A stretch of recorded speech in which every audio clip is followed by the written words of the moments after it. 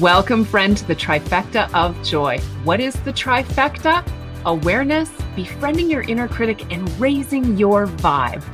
This podcast is about you, your life, your adventure, and how to live it juicy. Our podcast is brought to you by Perfectly Imperfect Life Coaching. Download your free joy guide at www.freejoybook.com. A gift from us to you. Again, www.freejoybook.com. I'm your host, Tanya Gill, but really, we're in this together, connected, sharing, and adventuring through life. So let's do it with joy.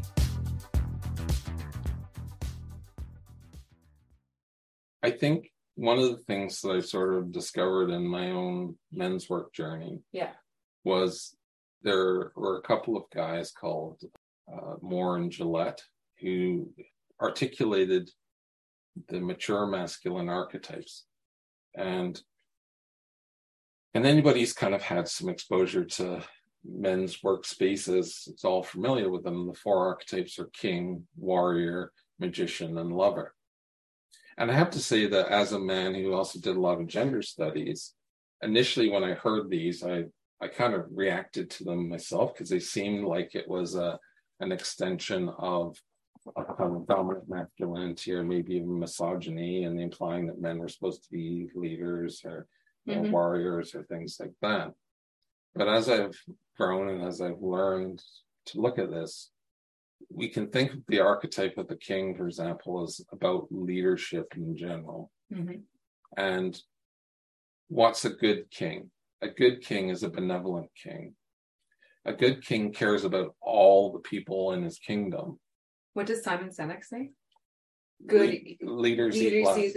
Leaders eat last. Yeah, a good leaders eat last. And it's really the king is the leader. The king is the leader, but it's not just about being a leader. In many ways, is not leading by themselves. They're leading in conjunction with everybody else. So if we were to apply that archetype to a family, a man and a family, that doesn't mean that the king or the head of the household, as they might like to is in charge or is telling people what to do or is trying to control their wife and their kids or anything else.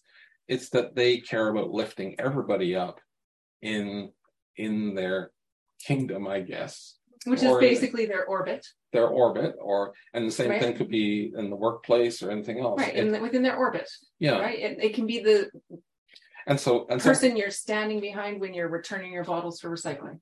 What people refer to as toxic masculinity is really what they're reacting to is the oppressive and controlling king.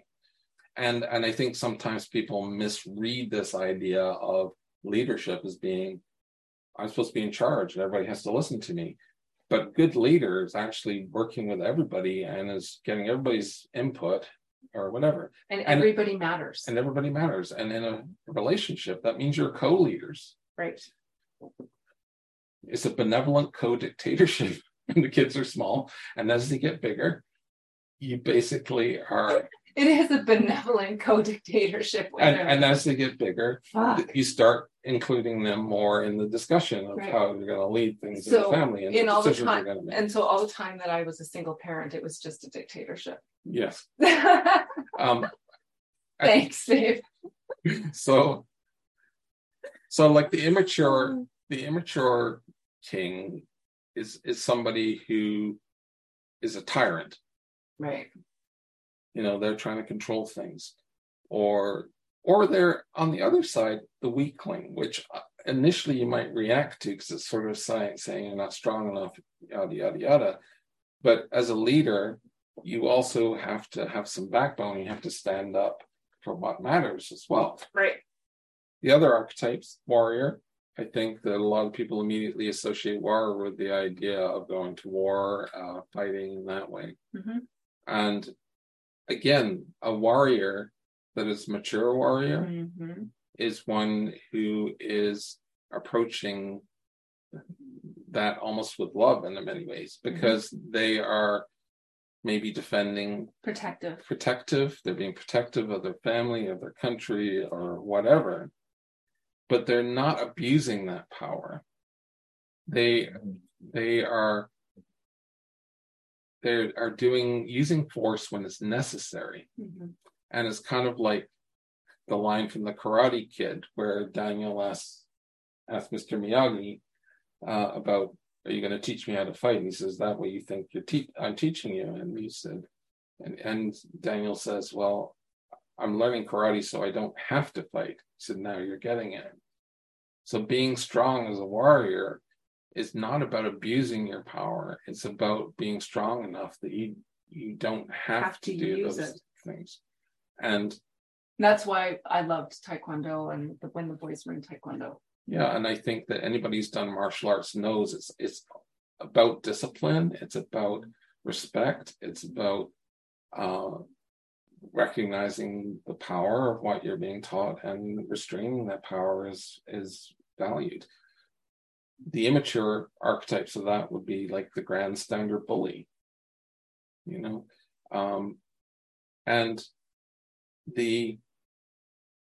and in many ways, sometimes we see in the media the warrior being the grandstander bully, or the one who is it's kind of like the hero too is also sometimes mislabeled, because the hero sometimes is focused on their own glory as opposed to looking after everybody. Right. So I'm just going to say though that's why the Will Smith slap thing was so confusing to people, because I think some people saw what he did as being mature masculine. Some people saw it as being immature masculine.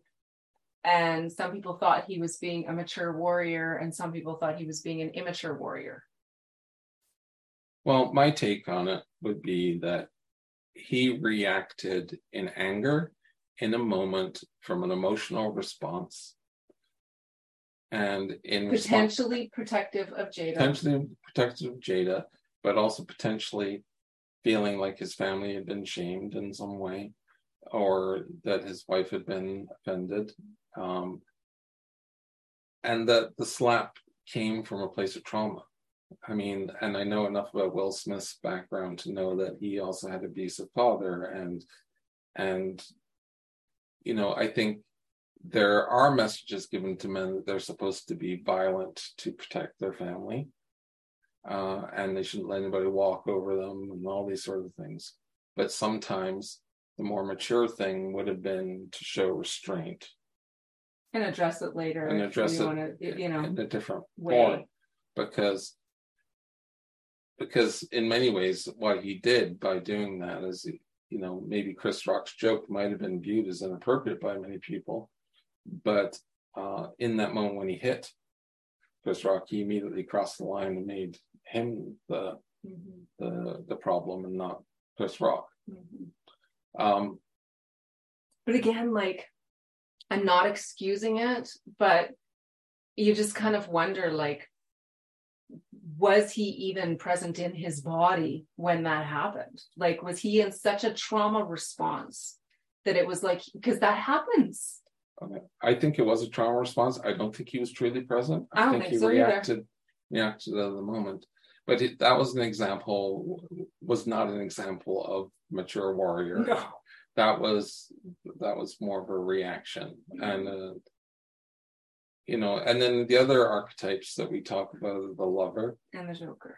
And the magician. And the magician. Sorry, not the joker, the magician. Yeah. I'm sorry. And I love you. and the lover in this case is not necessarily about sex, although that might be part of what it is. It's about, as the mature masculine, it's about loving everything. Mm-hmm. It's loving the world. It's expressing love to your family, your friends, your community. Mm-hmm.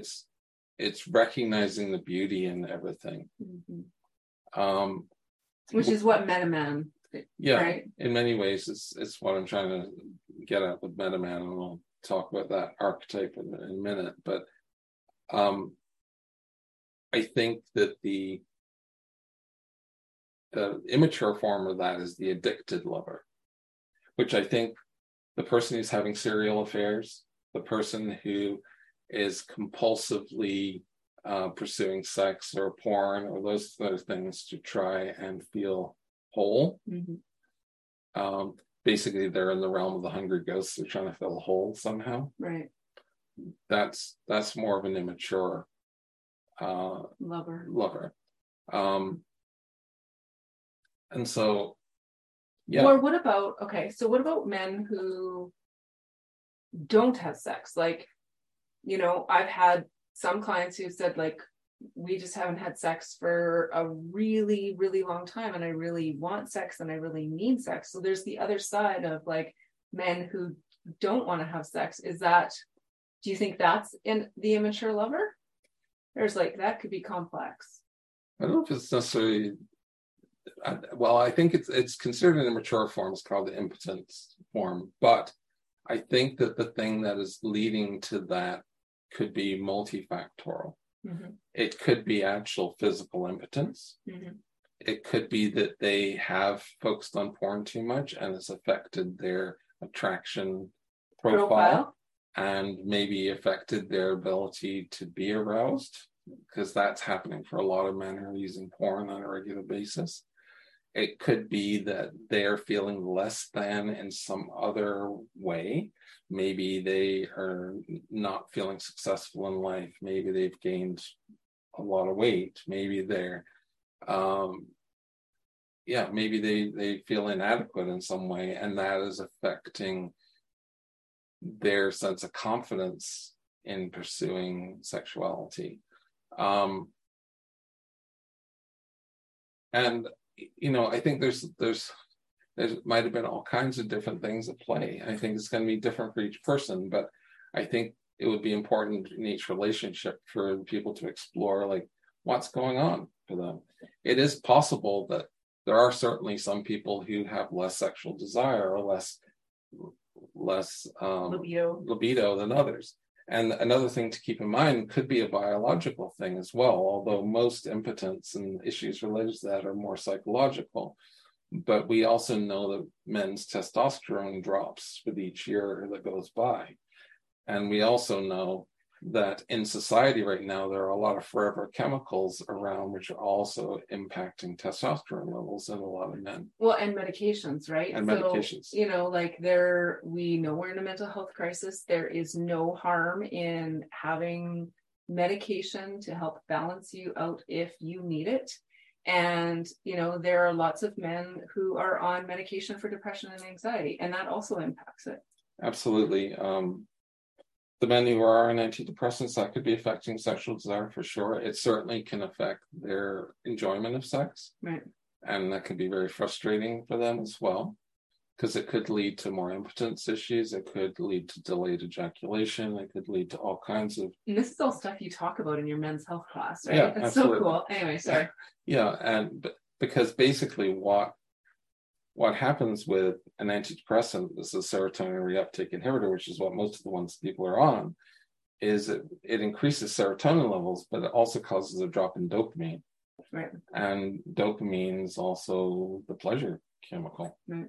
And so this is why a lot of men don't want to go on antidepressants as well, is because it kind of flattens them out and it deadens things a little bit for them.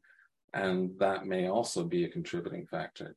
The other thing is that if men are using alcohol or cannabis or other substances in order to self-medicate, then that may also be affecting their sex drive. Right.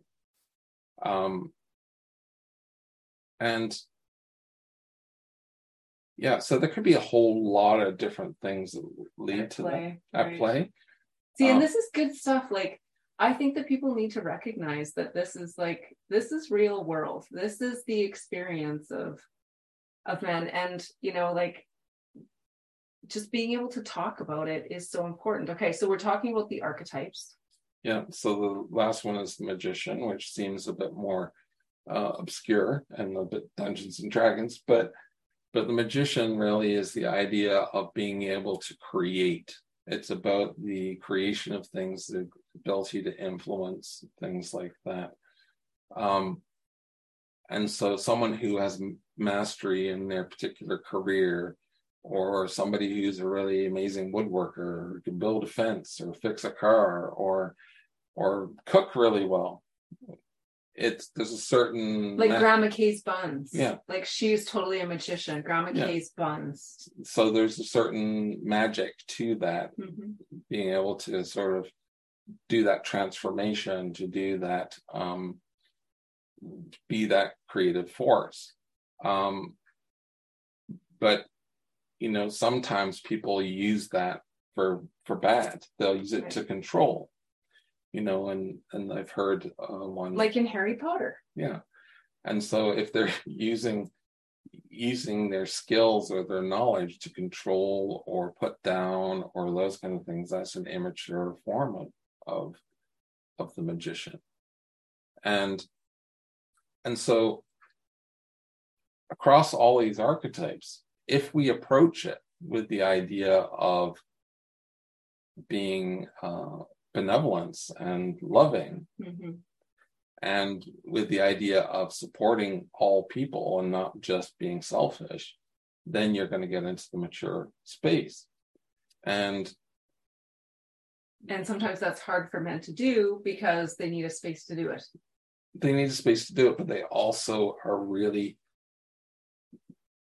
I don't think I'm actually overstating when I say men are actually terrified to open the cold room door, as in your case. Okay, so that's so funny because you say terrified, and the word that was in my head was cautious. Men are cautious, but they are terrified because if they open that door and they start letting the emotion out, they are terrified that they can't control it, and they're going to look really weak in the eyes of other people. And so they need people around them that tell them, it's okay, I'm here, I've got you, it's okay to do this. And this is where men's work actually can be really effective.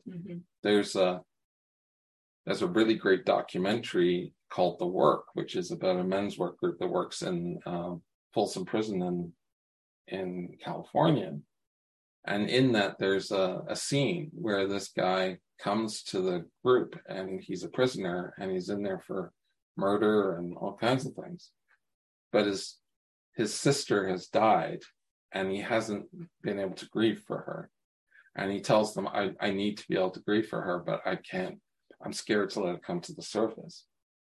I'm scared to do that. And these men basically in the group surround him, they support him. One guy says, I've got you, I'm here. They literally hold him and they work with him somatically. They work with them somatically and they say, loosen your jaw, let the emotion come, breathe. Yeah, breathe. And let your don't clench your fist. And they get him to release. And they support him. It's amazingly powerful. And men don't really have that space very often. So that's why sometimes men's work and some of these things can be so powerful. And the other part is the somatic element of that, where they're actually identifying emotions in their body. That's really important because men are very divorced from their body. They're taught to deny the emotion. They're taught to deny what's going on. They're told to stay in their head. And so that's what's happening. Well, and the thing too that I think is so cool is that you do Reiki, you do energy work, so that sometimes men don't even have to talk about their emotion in order to start moving it. They can literally lay down on your table and you don't even fucking touch them, and you start moving some of that emotion and help with some of that energy work. Yeah. Like some people call it hokey and like whatever, because I know what a difference it makes. Like I love it when you do Reiki on my neck and back, throat and heart. Well, and I think that if you'd asked me a few years ago, I would have told you it was hokey too. But what I've learned also through learning about trauma work is that trauma energy gets trapped in your body. And so energy work like Reiki or other forms of energy work or acupuncture or motion coding or whatever form it is, can help shift that energy. And when people do trauma therapies like EMDR and brain spotting and things like that, that's also moving that trapped energy. Somatic work, getting in touch with that is really important for men, but they need to have a safe environment in which to do it. Yeah. Now, in MetaMan, what I'm trying to do is I'm trying to articulate what I would call an overarching archetype, which is what I would call being a metaman or metamasculinity. And this is meta, M-E-T-T-A, right, which is a Pali word, which basically means benevolence and loving kindness. As I did meditation and learned about Buddhism and some of these things, I learned about metta practice. And metta practice is basically where you first send love to yourself. Right. You say, may I be healthy, may I be happy, may I be at peace. Then you send loving energy to people around you that are close to you, like may my family be happy, may they be healthy, may they be at peace. And then you would gradually extend that out even to your enemies or people that you don't get along with, and then eventually to the whole world. It's about love. And so being a metaman, in my mind, is operating from a place of love and benevolence. Okay, let's talk about benevolence. And so define benevolence. Benevolence is about doing things that operating from a place that actually helps other people and those around you. I mean, we hear people talk about benevolence when they're donating things to charities. Yeah, but philanthropists are considered very benevolent often. But benevolence is really just about supporting others, but it's also about, with metta practice, it's also about supporting yourself, because if you don't support yourself, you can't pour from an empty cup. And really? Yeah, this is nothing like no, I know, I know, but it's so true, right? Like I am the women's version of self-love, and that impact and legacy. So if they're operating from a place of metta, right, then they're operating from a place of benevolence and loving kindness to themselves, to others. And if they are operating as a metta man or a metta person, then they will inevitably lean towards the mature forms of all the other archetypes of ways of being in the world. And I think that what's beautiful about it is not that metta or any of these archetypes is prescriptive. It's not saying these are the things you have to do to be masculine or to be a good man. But what it does is that it establishes a lens, an ethical lens in which to exist and look at your own intuition. Does this feel like I'm being benevolent or loving? Am I being authentic? Is the decision I'm making here about control, or is it about what's best for everybody? Right. And yes, it's going to take reflection, and it's not going to change overnight, but it's a process. And it's about legacy. And it's a practice. Right. And it's about legacy, because we have a mental health crisis. And if men, and I say this with women too, if people don't step up and recognize and be able to give voice to their trauma so that they can heal it, then we end up role modeling being really tremendously unhealthy. And we don't want to role model that to our kids. So we've got to deal with our shit. Absolutely. And I think more than anything, there is a bit of a leadership vacuum amongst men in this form. Yeah. And this is part of the reason why men are struggling so much in mental health, and why there's a lot of issues related to all of this and consequences of men's mental health in society. And a lot of people don't want to talk about men's mental health because they feel like there's this kickback to patriarchy, but that's not what this is. Well, it isn't, because it's patriarchy has created this problem. Right. And so being a man is not inherently bad. Being a mature man occupying that space is not bad. And really, the way I like to think about it is the qualities that we've assigned to men and women are really the qualities that all people need, both the male and the female. In many ways, in order to be that loving, benevolent person, you have to embrace them both. The full spectrum of ways of being, right? You need to embrace not only the strength, you also need to embrace the vulnerability, the softness, the creativity, the itty bitty, the fragility. I'm just kidding. Yeah. I mean, you have to, because what the problem has been is that society has tried to force women into just one half of the qualities and men into one half of the qualities. But in reality, we may lean one side or the other, but we need all the qualities. Mm-hmm. And so being a meta man or being a mature man also means being in touch with those qualities that are assigned to the feminine as well. Because if you're a mature man, then you should also be in touch with the whole. In touch with the whole. You should be able to be a good father. You have to be caring. To be a good leader, you have to be empathetic. To be somebody who plans something and leads something, you can't really plan or lead anything unless you've got creativity. And if you're not being emotionally intelligent in the process of that. So when I'm talking about the masculine, it's really recognizing this space in society that we've assigned to the man, but recognizing that the man needs to be in touch with the feminine, just like the women also need to be in touch with the masculine.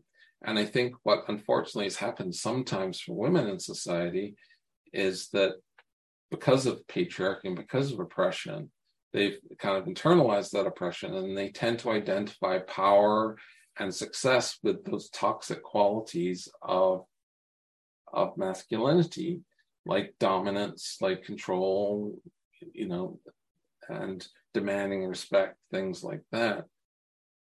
Which you totally understand why they do it, because they're trying to work in worlds that have been created by these patriarchal structures, but it's also perpetuating toxicity.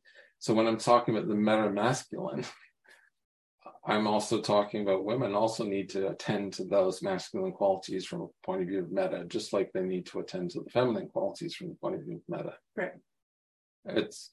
So this idea of... And what's so interesting is we have to be able to identify the masculine, to identify that the masculine and feminine make a whole. It's the yin and yang, right? Like that's how it works. But also that the point is that men have traditionally been socialized and sometimes continue to be socialized differently. And so the effect on that is ultimately becomes on their mental health and their well-being. And a spillover effect on the mental health and well-being of those around them. Right, including their spouses, their children, their families, their communities, their workplaces. Yeah, and I think that both men and women are experiencing trauma that's often not resolved, and that's why doing work on these things, and that's why communicating really well and working in partnership to support one another through those processes and growing together is necessary for a strong relationship.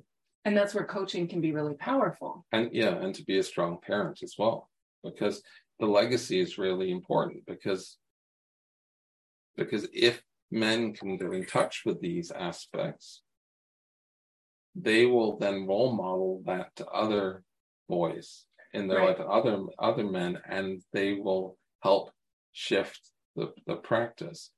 It's like I talk about spreading light. Yeah.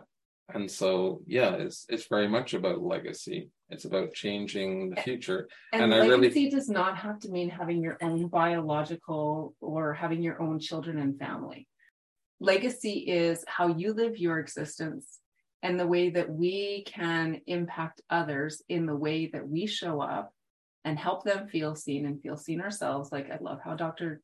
Carrington talks about that. But it's like the legacy is how we can affect change in a positive way.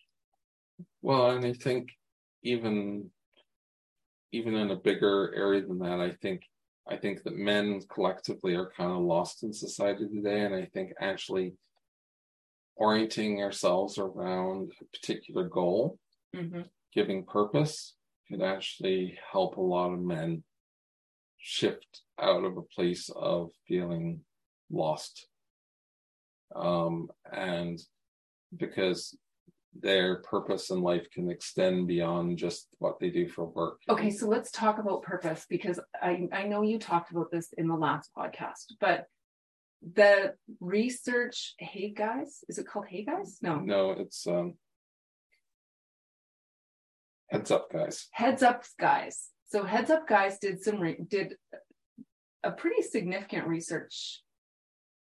Well, their website is focused on men who have depression and suicidal ideation and people who are supporting them. And it's done through UBC. UBC, yeah, it's a group through UBC. It's a Canadian website. And they collected data from, I believe over 70,000 people who had accessed their website. And what they found was that 60% of the respondents said that, which was the biggest group, said purpose was the biggest challenge they had in their life. Lack of purpose. Lack of purpose was number one. Okay. What was number two? Loneliness. Yeah. So there's another reason why men's groups really do need to exist, because men are feeling lonely. Yeah, and I think it's not just men's groups, although that's certainly one path. Right. I think it's also about creating space where men can talk and really connect on a deeper level. Right, because a lot of those guys probably are on soccer teams and, maybe do the beer and wings and hockey together or whatever that is, but that doesn't mean that loneliness doesn't still exist. Well, and I think a lot of people can identify with the idea of being lonely in the middle of a crowd. Mm-hmm. And if you're not seen, if you're not being authentic, you're actually lonely from yourself. Mm-hmm. And you also feel lonely because people are not seeing who you are. Right. And so loneliness is a significant issue for men, and it's definitely contributing to mental health issues. And certainly, I think also contributes to the fact that 3 out of 4 completed suicides in Canada are men. Number 3 in the list was relationship challenges, which probably no surprise to you. And in terms of the work you do, and money was another factor. And I think what we have to also keep in mind is that money is a stressor for everybody, but for men, it's also very tied to the idea of the breadwinner and masculine provider expectations. And that sometimes when they don't have enough money, they feel that they have failed as a man. And so that's another big player. So I think that men are really kind of confused collectively about what it means to be a good or an effective man or anything in this day and age, are unsure about it. There's not really the same conversation happening for men that there has been within the realm of women, related to the multiple waves of feminism and the fact that women talk about these things a lot more. Right. And so I think that that's part of what's contributing to purpose issues. I think the other issue, which I think I talked about in the last podcast as well, is the issue that men tie a lot of the purpose to their career, because that, again, is about that breadwinner idea. Employment is also very tied into men's sense of what they're supposed to do in society. And so when they lose a job, or if they're not doing very well in terms of earnings, or when they retire, these things all impact their sense of purpose. The other thing is men's social networks are often very tied to their place of employment. And so when it becomes a whole other issue when people retire. When they retire, but also if they lose a job, or there's a layoff or anything else, that they don't always have deep social networks. And so this is why we see sort of men being hit in multiple ways after a job loss in terms of their emotional health. Because they're not only hit from the point of view that they don't feel that they are doing their job as men, providing.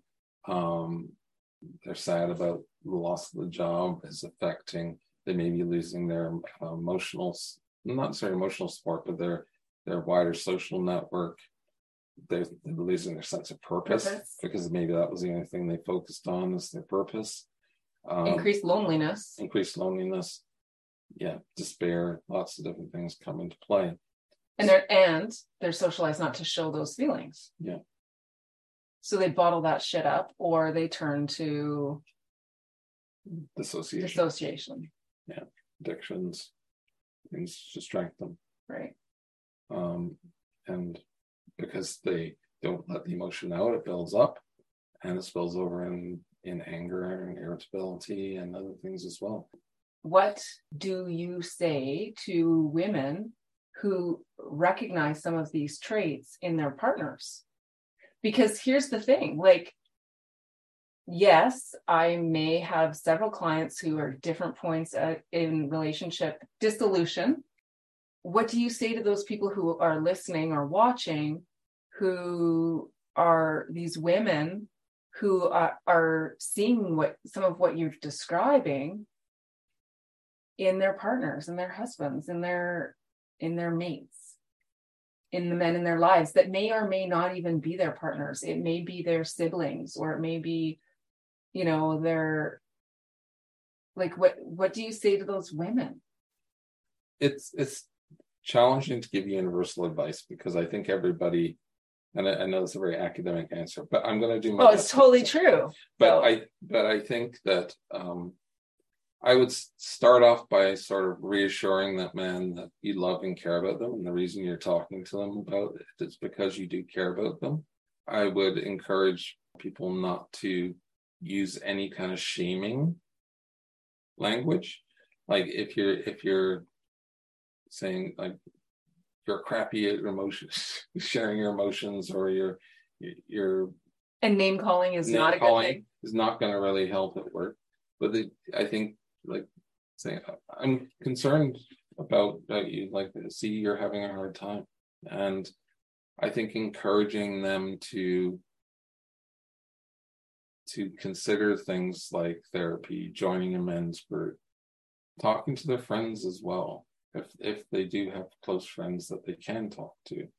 And I think that one of the things which a lot of men don't realize because they haven't had that with friends is that having the space to talk about things that are going on and process outside of your immediate relationship is good, because it means that you can think through things before you say something stupid.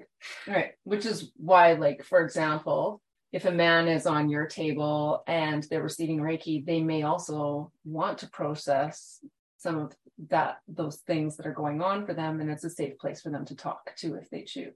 Absolutely. Or in a men's group or in men's coaching or any of those kind of contexts. And I think the key thing is for men to reach out to an area that they feel safe and supported. And if they don't have that area, to look for groups like this, mm-hmm. or people like me, mm-hmm. or in my area, you can certainly reach out to me as well. But look for people who are going to be a safe place, who are going to listen, who are not going to shame, mm-hmm. who that there is help out there, that you're not alone. And one thing, and it doesn't make you a pussy. No, in fact, or a baby, or weak. In fact, I would say that being willing to be vulnerable and address your shit is far more strong than not.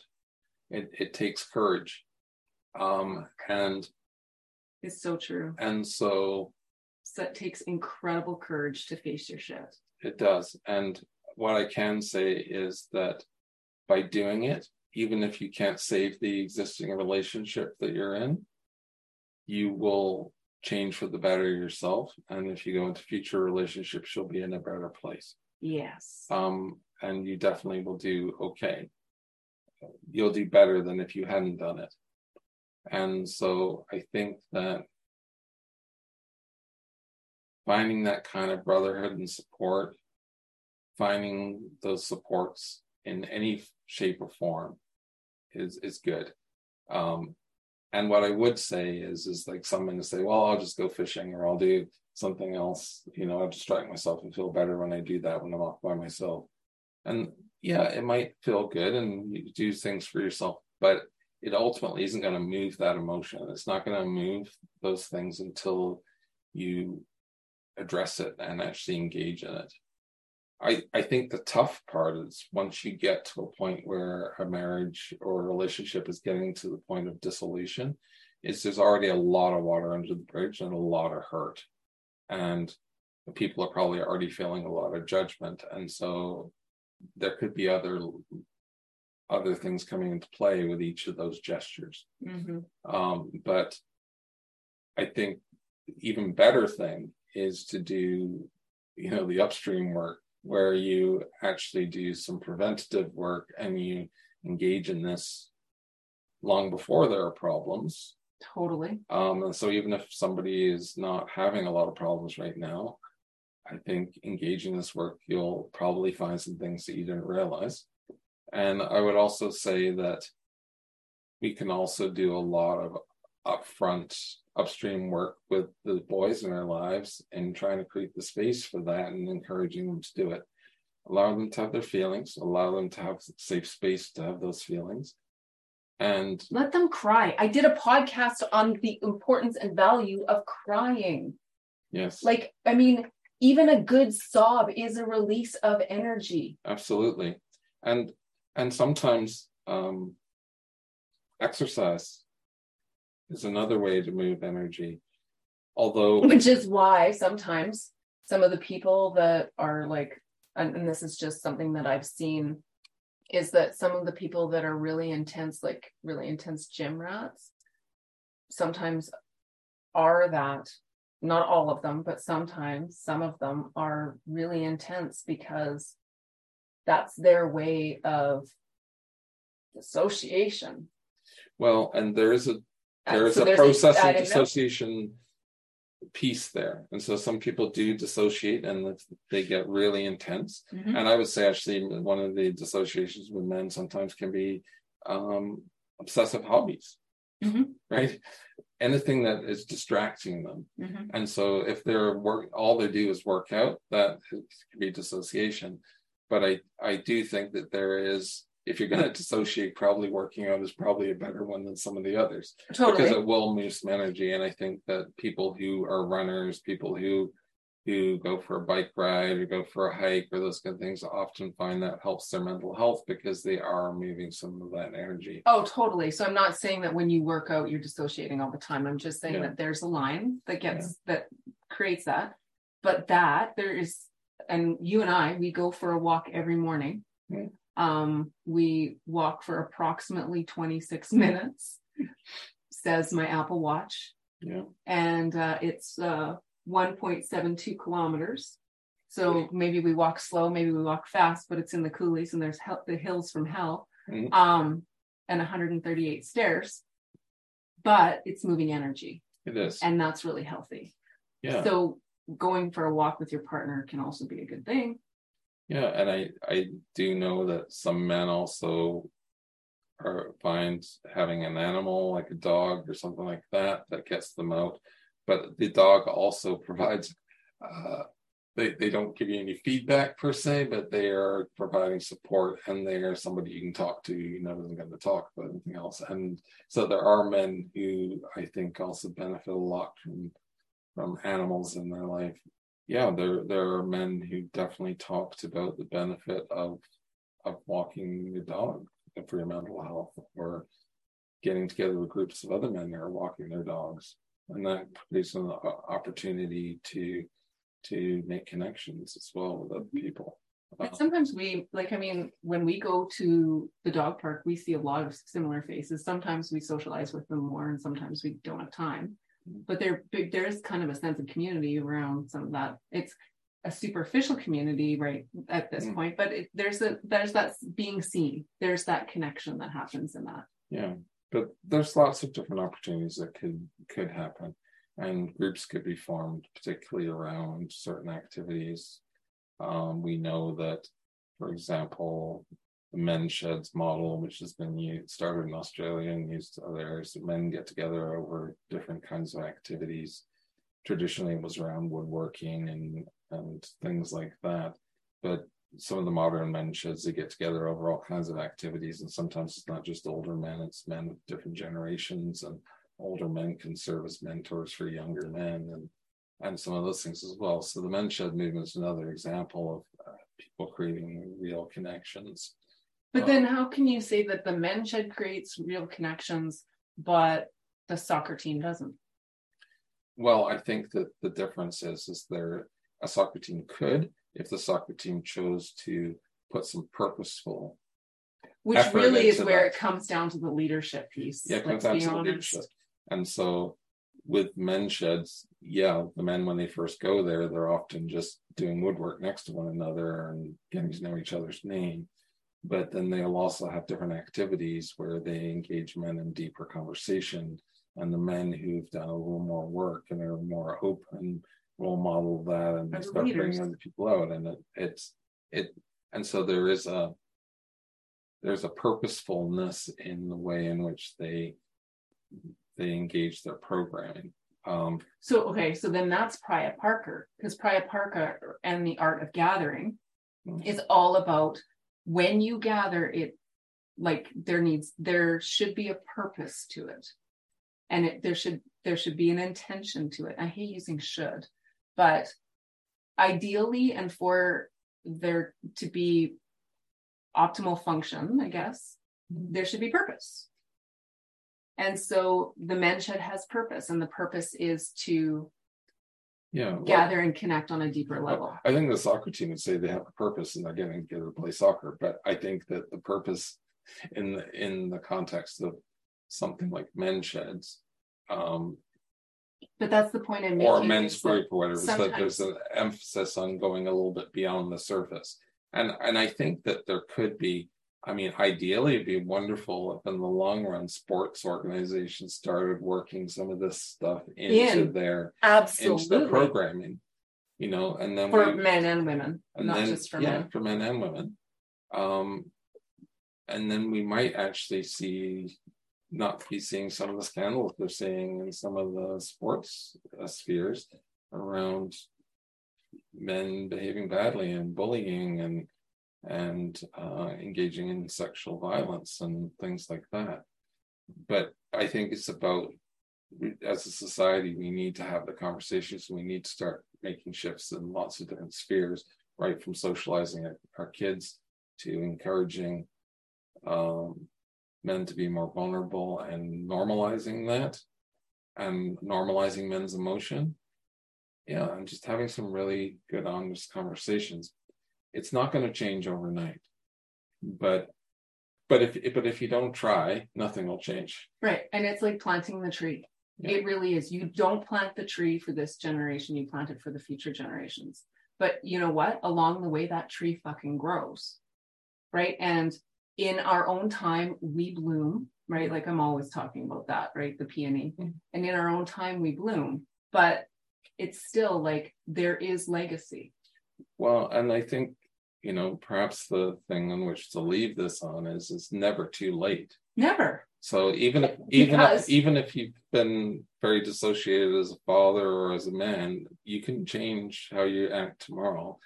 And it could change how things are going to go from that point forward. Right. You can heal a relationship with your kids, with your family. There's always value in exploring yourself and working on yourself. And I think that's the other thing, is that ultimately we're each responsible for ourselves. And so ultimately it's about encouraging that man to take responsibility for himself in a way that's supportive, not shaming or blaming, but also owning our own stuff, whatever it is. Because I think when there's a couple, you each have to do your own work, but then you also have to work together. Because you have to have those conversations and you have to be honest and you have to work through those things, because we're ultimately a lot of times reacting off the programming that we got, had. Absolutely, right? And our own traumas. And we it's have not necessarily talked about that in our relationship and our own reactions off of our own shit. And so if we never address it, then we won't change it. But we also have to be willing to forgive when sometimes some of those things do happen, because it's not necessarily, nobody's fucking perfect. Yeah, it's not necessarily easy to shift your way of being right away. But the more awareness you bring to it, the more you're able to befriend your inner critic, and the more you are focused on raising your vibration, really, the more joyful your life is. Absolutely. That's called the trifecta of joy, by the way. Really? It is. I know. You never heard of it. Never heard of it. No. Never? Never ever. Never read it. Never heard of it. Oh, wow. Who's that? I've read it. So it's a good conversation. It's a good conversation. Okay, so at the end of my podcasts, I always ask my guests, if people want to get in touch with you, how do they do that? Well, if they want to get in touch with me, probably the best way would be to reach out to my website at metaman.com. That's METTA man.com. I am also man, not men. METTAMAN.com.